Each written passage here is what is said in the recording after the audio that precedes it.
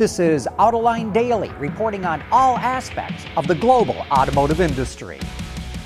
Well, the auto industry just lost one of its icons. Former Volkswagen chairman Ferdinand Piëch died unexpectedly on Sunday at the age of 82. He reportedly collapsed at a restaurant in Germany. Piëch played a major role in developing VW into what it is today.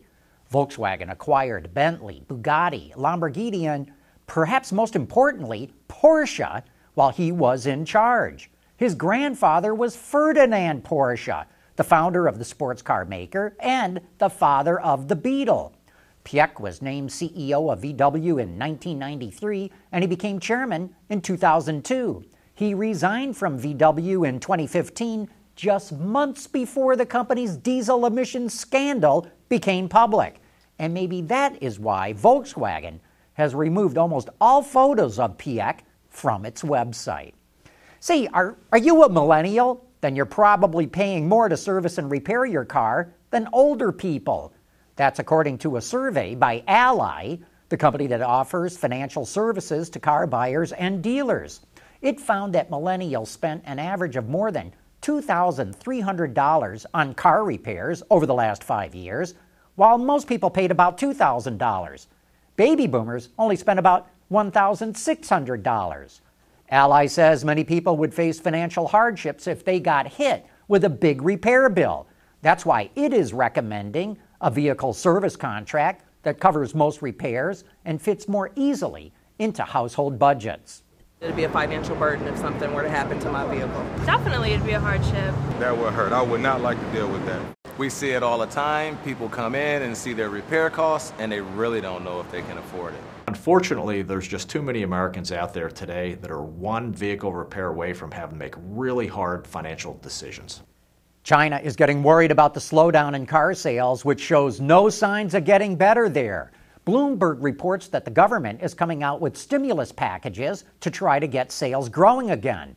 That includes loosening limits on car sales that some cities imposed, providing more incentives for new energy vehicles like EVs, and building more gasoline stations in rural areas. Even so, analysts do not expect this to make much of a difference in sales. They say the worst is probably over, but that the market is not going to recover anytime soon.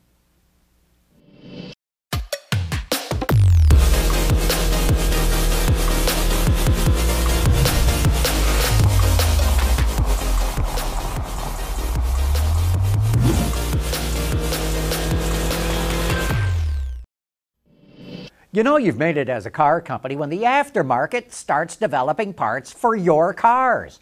And an Austrian company called Steinbauer just came out with a power module for the Tesla Model S, 90D, and P90D. Steinbauer primarily makes electronic products for diesel and gasoline engines, including agricultural ones. It claims you can install its power module in the Teslas in 45 minutes, and that it will boost the power on the 90D by 46 horsepower and the P90D by 67 horses. The power module costs about $3,000. Toyota dominates the midsize pickup truck segment in the American market. Through the first half of the year, it had 44% market share of that segment. And while the truck has been somewhat updated over the last few years, Auto Forecast Solutions reports that the next generation Tacoma will go into production in November of 2020 at Toyota's plant in Guanajuato, Mexico. AutoLine Daily is brought to you by Bridgestone Tires. Your journey, our passion. Hyundai revealed a new electric scooter prototype. It has a front suspension and front and rear running lights for using it at night. It's got a top speed of about 12 miles an hour and a range of a little over 12 miles, and it only weighs about 17 pounds.